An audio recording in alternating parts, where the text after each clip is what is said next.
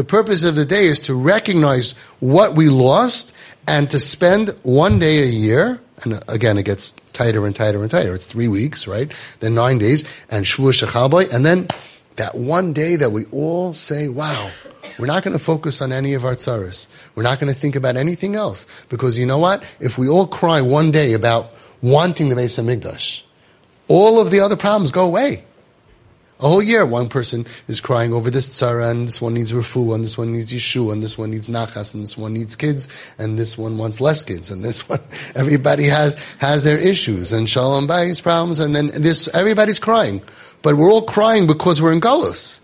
But this is a national day of mourning, but I would say it's a national day of begging Hashem, of focusing that we really need the Beis HaMikdash to come.